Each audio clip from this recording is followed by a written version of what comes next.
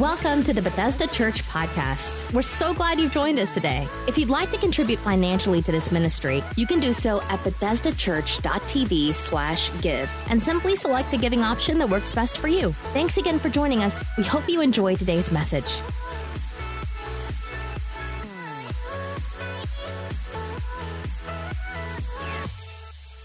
Amen. Thank you so much for your giving today. As I mentioned, we're kicking off a brand new series entitled Crowned. And a crown is a symbol of power. It's a symbol of authority. For thousands of years, people have crowned kings and queens to rule over them. In the kingdom of God, though, there is a tension to the crown. Jesus wore a crown of thorns so that we could inherit a crown of majesty.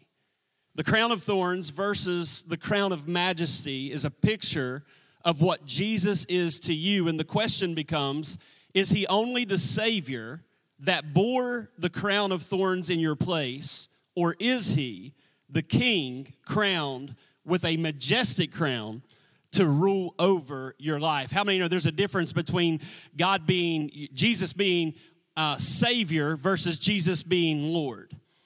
A lot of people want Jesus to save them, rescue them. They just don't want to make Jesus the Lord of their life. And so the goal of the series is to help you understand that Jesus has, in fact, been crowned King of Kings and Lord of Lords, but we have also been crowned. In this first message, I want to talk to you about breaking the power of Satan. Hit your neighbor and tell them we're going to break the power of Satan. That was the wrong person. Tell somebody else. That was awfully weak.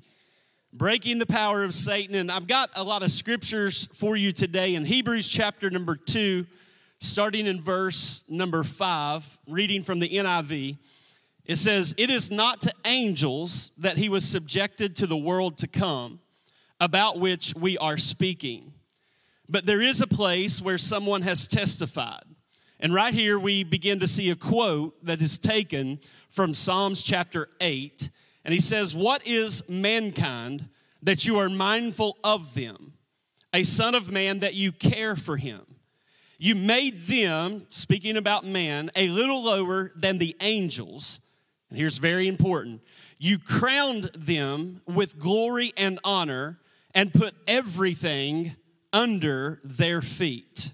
I want you to get this. He put everything under our feet in creation.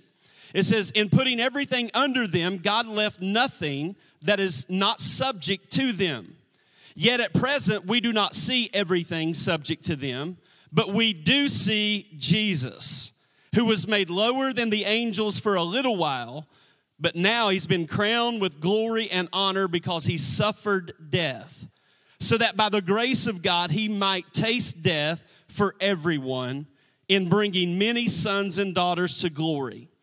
It was fitting that God, for whom and through whom everything exists, should make the pioneer of their salvation perfect. That word perfect actually means complete. Through what he suffered. Both the one who makes people holy and those who are made holy are of the same family. How many are thankful that you're the same family of Jesus, right? This is so powerful. Man, this text is just so much meat here. It says, "So Jesus is not ashamed to call them brothers and sisters." The writer of Hebrews is quoting an Old Testament passage out of the book of Psalms. When God made man, the Bible says that he crowned man with glory and with honor. To put glory and honor on man means that God put some weight on his creation. He put some weight on man. Because the Hebrew word here for crowned means surround, all right? The word crowned here actually means surround. So it was not a crown that he put on man's head, but it was a crown speaking of a surrounding about man, about men, about women, that God put a surrounding around them. And the Bible says that you and I have been appointed as kings, not man appointed, but God appointed. The scripture says, this is going to blow some of y'all's mind. If you are a follower of Jesus, you are now a king and a priest. All right, that's our position in Christ. That is our status in Christ. And so when God created Adam, the first man, he crowned him with glory and honor. He put some weight on man. In other words, there was something on man that separated him from the rest of creation. God crowned him with an all-encompassing crown. This presence of God surrounded man. It enveloped him. And before Adam and Eve, we know that in the beginning, in the book of Genesis, that before they sinned, they had this glory and honor, this presence of God that rested on them. They had some weight on their lives, so much weight that whatever they said happened, that every animal had to obey the words that came out of Adam's mouth. Why? Because he had been crowned with the presence of God. God had surrounded man with his presence and had put everything in the earth under the feet of man. Now, we know that Adam and Eve lost that, but I'm going to go ahead and just let it out of the bag today. How many are thankful that everything Adam and Eve lost, Jesus has already restored back to us? This is awesome. Very important to understand. So God says, this glory and honor, I am putting it on you, and I'm going to set you over the works of my hands. So God put all things, including animals, in subjection under man's feet. And all Adam had to do was speak, and everything in his world would begin to obey the words that came out of his mouth. This is what made the fall of man so tragic. Satan had no power in the earth because a lot of people talk about, ghosts or demons and spirit. But what you have to understand, in order to have power in the earth, you have to first possess a body. Because man is in authority on the earth. So I ain't afraid of no spirit. Any spirit, right? I don't care how evil it is. I'm not afraid, because in order to have authority, an evil spirit has to possess a body. And so Satan came into the garden, and what did he do? He possessed the body of a snake.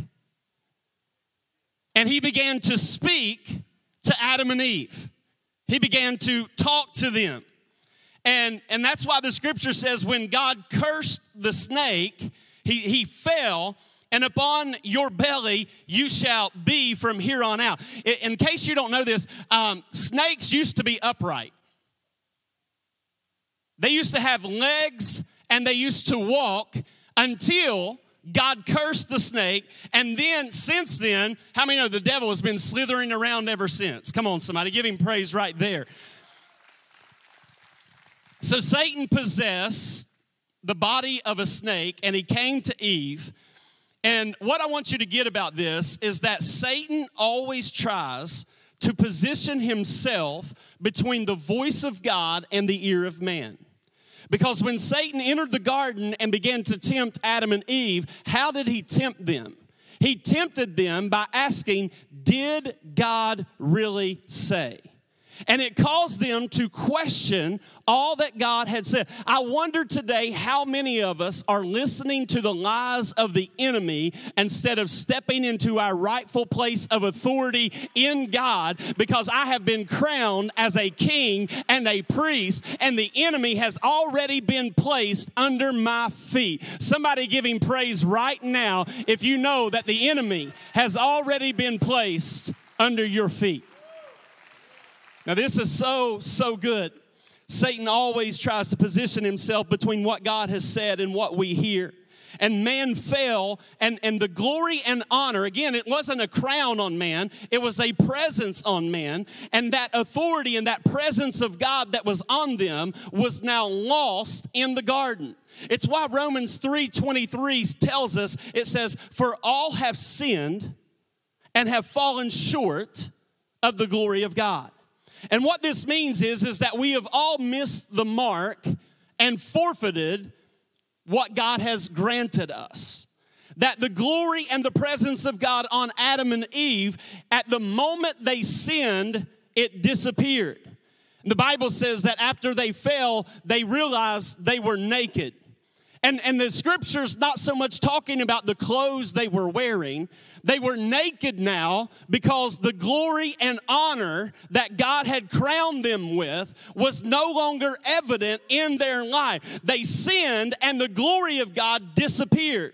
And so Psalms 8 and Hebrews 2 tell us that God created man a little lower than the angels. Now, some people will teach you that we were created a little lower than God, but a proper study of Psalms 8 and Hebrews 2 will show you we were created a little lower than the angels, but don't worry, in Christ we are above the angels. In Christ we're above the angels. Now watch this. The writer of Hebrews then says, for God put all things in subjection to man. So God left nothing that he has not put under man. We can't see all the things that God has put under us because death is the last enemy. Physical death is the last enemy. The last enemy is not terrorism. The last enemy is not a financial downturn. But the last enemy to be defeated in our lives is physical death, because even in physical death, to be absent from the body is to be present with the Lord. And death is the last enemy. Come on, somebody. So we can't see it all. We can't see everything yet that God has put under our feet, but the writer says we can see Jesus. If you can see Jesus today, take 10 seconds and give him some praise. We may not be able to see everything, but we can see Jesus.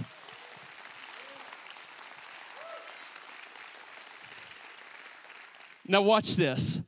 He said, for the sole purpose that he might taste death for you and me.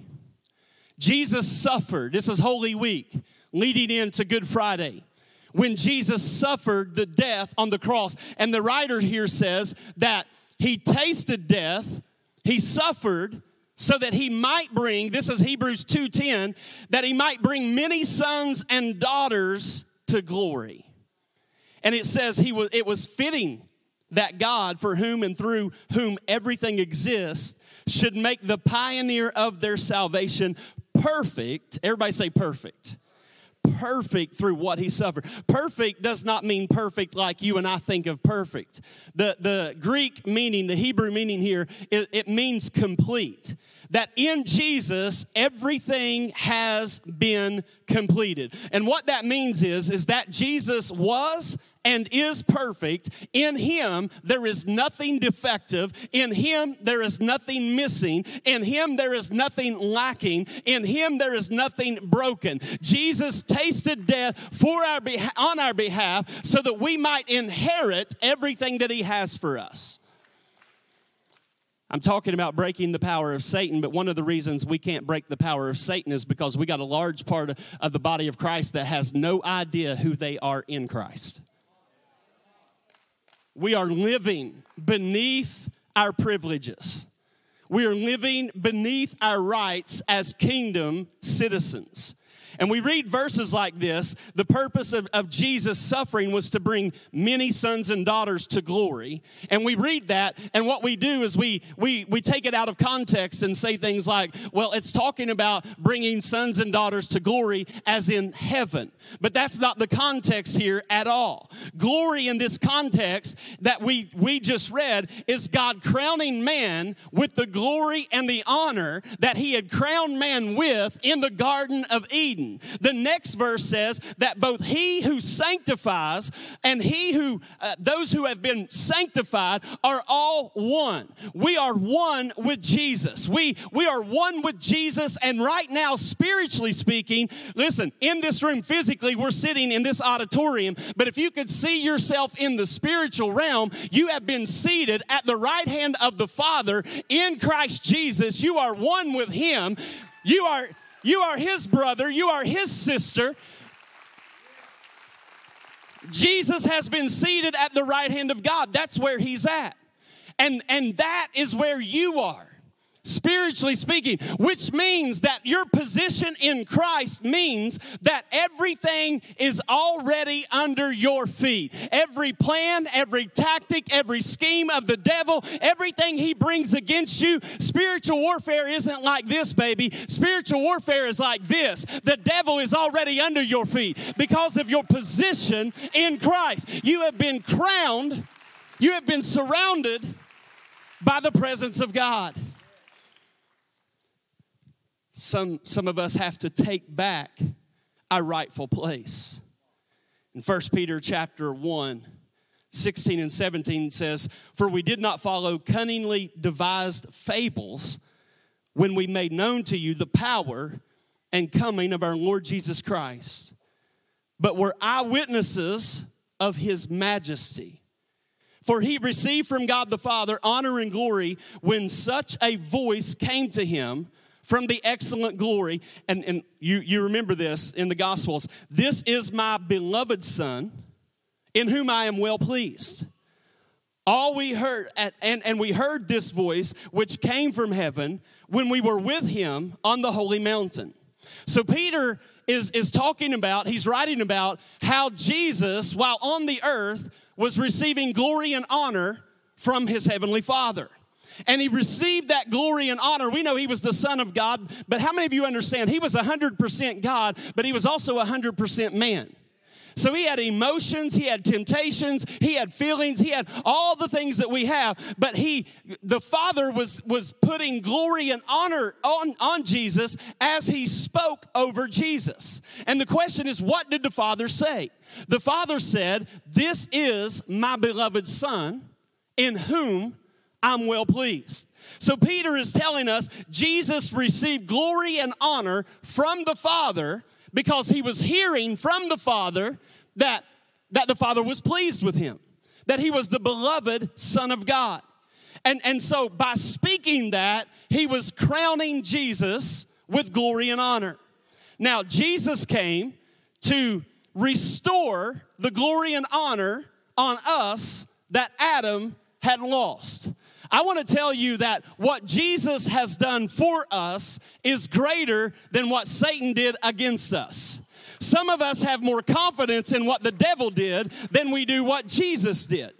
But we got to get our eyes off of humanity and get our eyes on divinity, on what Jesus has accomplished. I want you to think about this. If you're a parent today, think about this for just a minute.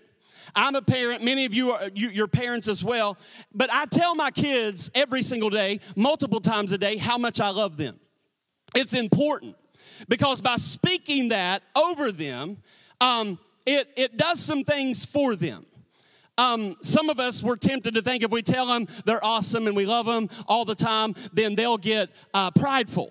And, you know, they won't humble themselves anymore. They'll boast about who they are. And that thinking is manufactured by the devil. Let me show you what I'm talking about.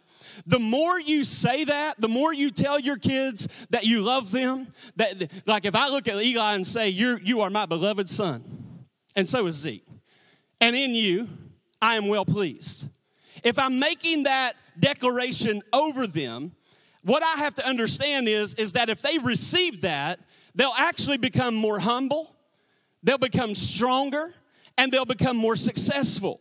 Jesus heard the Father say, "You are my beloved Son, and in you I am well pleased." The Father didn't say in that moment, I'm not going to say that because if I tell him I love him and he's my beloved Son, he'll get prideful.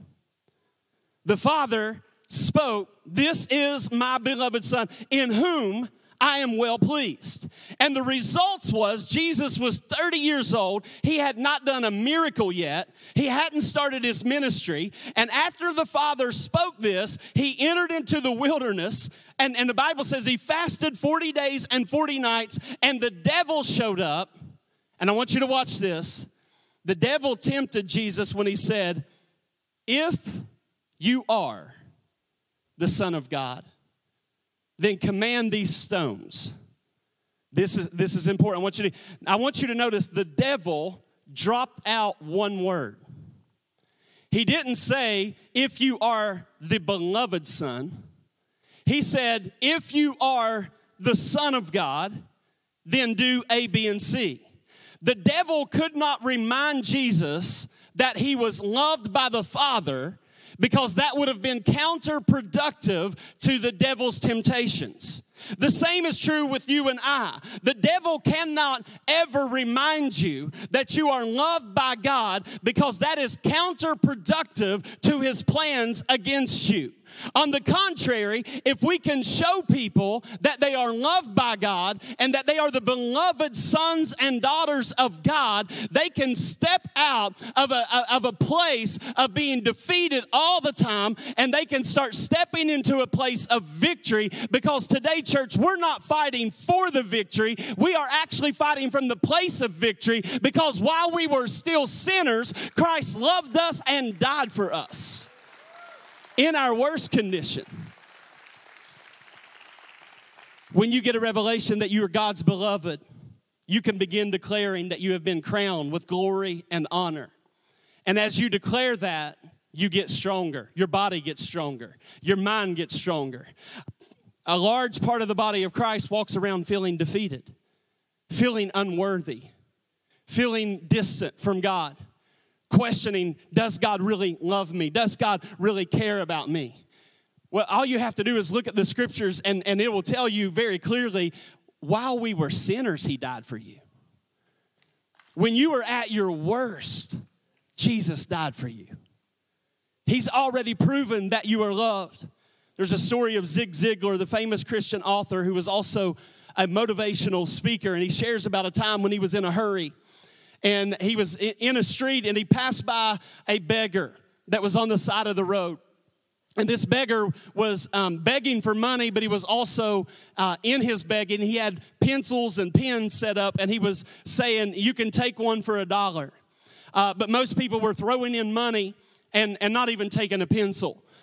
Because he was homeless, he was poor, he's begging for money. And Zig Ziglar walked by one day, and he threw in some money and began to walk. And then he turned around and he went back to the beggar, and he said, hey, I put in some money, now I want my pencil. And the beggar said, please take a pencil. And Zig Ziglar took the pencil, and he said, you're no longer a beggar, you are now a businessman.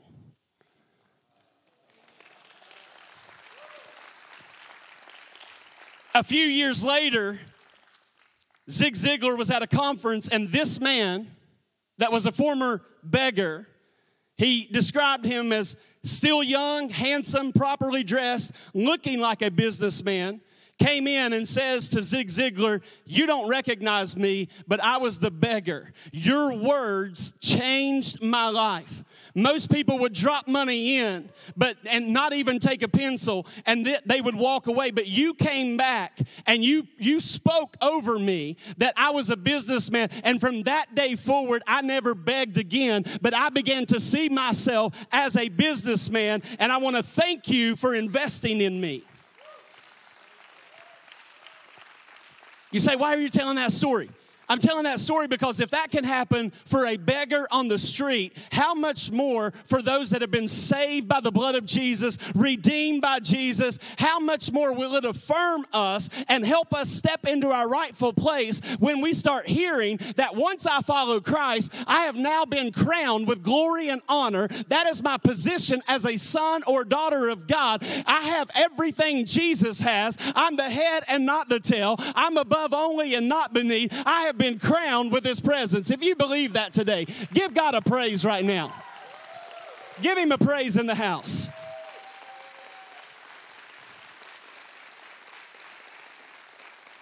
Now, let me take a minute and try to wrap this up in a nice little bow. Affirmation doesn't mean you never correct your children. But when they know they are loved by you, how many know correction is received easier? See, we get all crazy in church because we get corrected by a leader or we get corrected by the Holy Spirit and we think we're not loved. Right? Just because I correct my children, that's not an absence of love. That's probably the definition of love. Sometimes love corrects. But if I know my place and I've been affirmed in Christ, That even if God has to correct me, I don't begin to question whether or not he loves me. He very much loves me. And so if I never tell my kids how much I love them and then I correct them, how many know my constructive criticism may crush them if they don't know that I love them? But if I've already laid a foundation that they are loved, then they don't have to question my love when I have to correct them. We understand today that we are in a spiritual fight. And I think part of the battle, and I want to just steer away from my notes for a minute because there's so many tools I could give you in this spiritual fight. We could talk about prayer, the importance of spending time in the presence of God. We could talk about getting into the Word of God and reading it. We could talk about attending church regularly and getting in small groups and serving. How many believe that all those things will help you in the spiritual fight? Right? I could talk about all those things. But listen, if we do all those things and we still don't know who we are in Christ, you will serve, go to groups, and attend church, praying, and still live defeated. You have to know that Jesus suffered death. He tasted death to bring many sons and daughters to glory. And right now, the scripture says he's not ashamed to call you a brother or a sister. This is awesome stuff when you understand your position in Christ. In 2 Corinthians 10, 4 and 5, it says, "For the weapons of our warfare are not physical, weapons of flesh and blood, but they are mighty before God for the overthrow and destruction of strongholds. Inasmuch as we refute arguments and theories and reasonings, and every proud and lofty thing that sets itself up against the true knowledge of God, and we lead every thought and purpose away captive into the obedience of Christ, the Messiah, the Anointed One." The Word of God is very clear. We're not in a battle with flesh and blood. It's really, really clear. How many know that sometimes it feels like we're fighting flesh and blood? Because principalities manipulate personalities. And so you think you're fighting the person, but you're not fighting the person. You're fighting the spirit behind the person. I know this is like First Wednesday kind of meat. But, you know, I just have something in me in this season that if we continue to teach people here, they're going to live here. So I'm tired of just trying to finagle my way around and make sure everybody I'm going to start teaching here so that we can all rise up here. I want you to get this. I want you to know your position in Christ. See, Satan, at the end of the day, and this was a big struggle for me. It's the reason I struggled to preach when God called me. Is because I didn't understand my place. And it wasn't my place in the body or my place on a leadership team. That stuff's irrelevant if you don't know your place in Christ. And until I got an understanding that when I gave my life to Christ, He truly did forgive me of all the wrongdoing in my life. And that my position and my status in Christ was not a worm begging for forgiveness anymore, but my position in Christ is a son of God who has been crowned with glory and honor. And though I did unrighteous things, the moment I came to Christ, I am no longer unrighteous, but I have been made the righteousness of God in Christ Jesus, not because of what I have done, but because of what Jesus has done. You have been crowned with glory and honor. Come on, stand to your feet and give Him a praise this morning.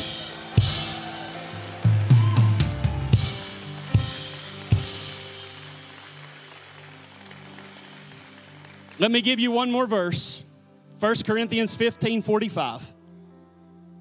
It says, "Thus it is written, the first man Adam became a living being, an individual personality. The last Adam, Christ, became a life-giving spirit, restoring the dead to life." Christ is called the last Adam. He's not the second Adam, He's the last Adam, because we don't need another one.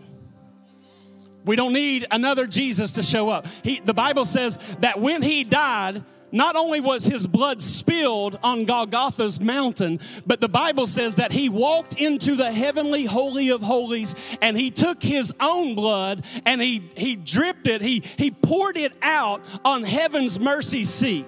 Jesus went in. They had to go in year after year making sacrifices until Jesus. And he went in once and for all. Come on, give him praise if you're thankful for that today.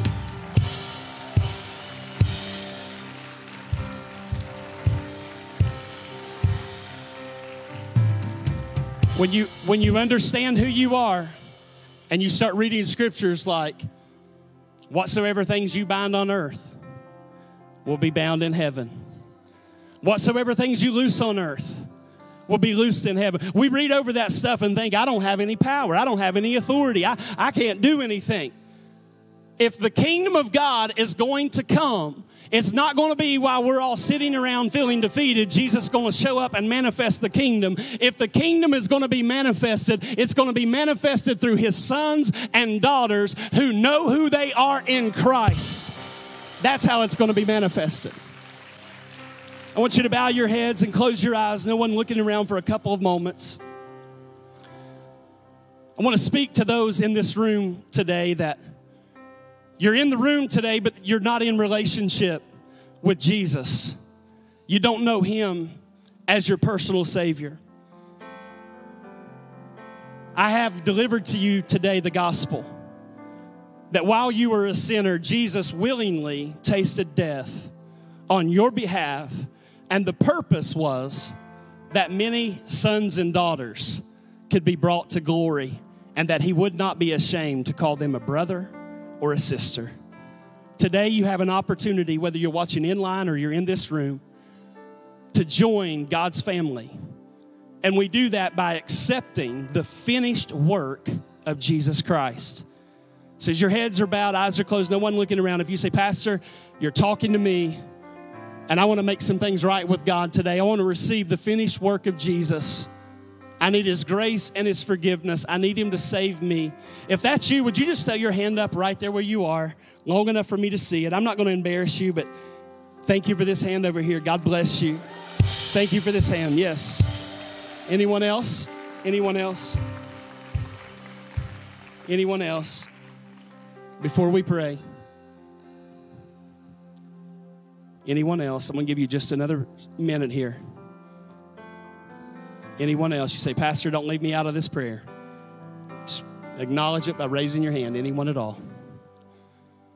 One more over here. God bless you. God bless you.